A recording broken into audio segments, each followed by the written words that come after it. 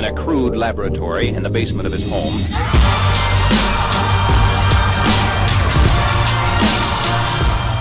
Welcome to the CEO Raider podcast with your host, John Mayetta. If you like this podcast, subscribe.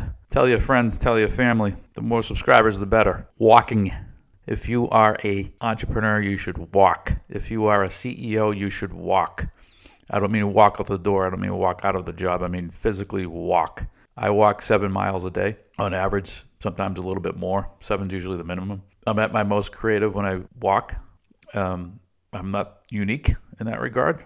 Many CEOs walk, run. Exercise in general is great, but for me, I'm at my best when I walk, as opposed to lifting free weights.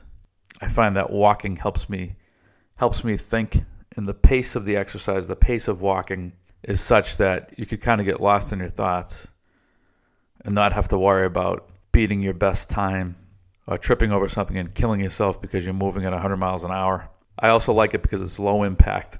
After 20 years of playing basketball on hard courts, cement, blacktop, I much prefer low impact walking to jogging or any other high impact exercise. Steve Jobs was famous for walking. Not why I do it because it works for me. So if you're stuck in a creative rut, walk.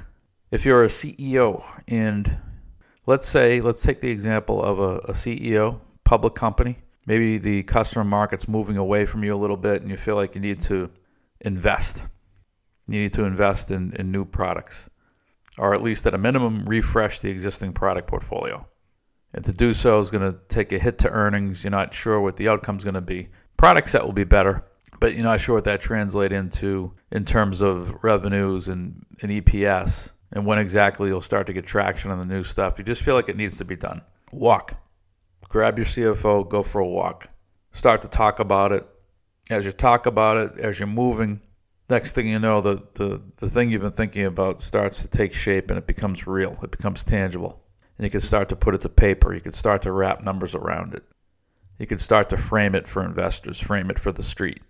So that's my takeaway for today. Walk. It will help make that thing that you're thinking through become real. That's the primary piece of advice. The secondary piece of advice, again, for public company CEOs in particular. Let's take this through to the next derivative. If you've done your planning, you're framing the initiative for investors. So what does the investment look like in terms of the aggregate investment from a dollar standpoint? What does it look like in terms of the hit to earnings? When do we think we may start to see traction? And what's that traction going to look like in terms of the contribution to revenues and to EPS once it starts to happen? So my secondary piece of advice for the podcast, with respect to all of the above, is be conservative. If you think the investment is $50 million, maybe you say the investment can be as much as $60 million. Give yourself a little bit of cushion. If you think the investment's probably going to take 3 quarters, maybe tell the street it's going to take a full year, 4 quarters. If you think the investment's going to have an impact up to 10 cents, negative 10 cent earnings dilution, tell the street maybe as much as 12 cents or 15 cents. Use your judgment. But give yourself a little bit of wiggle room. Be conservative.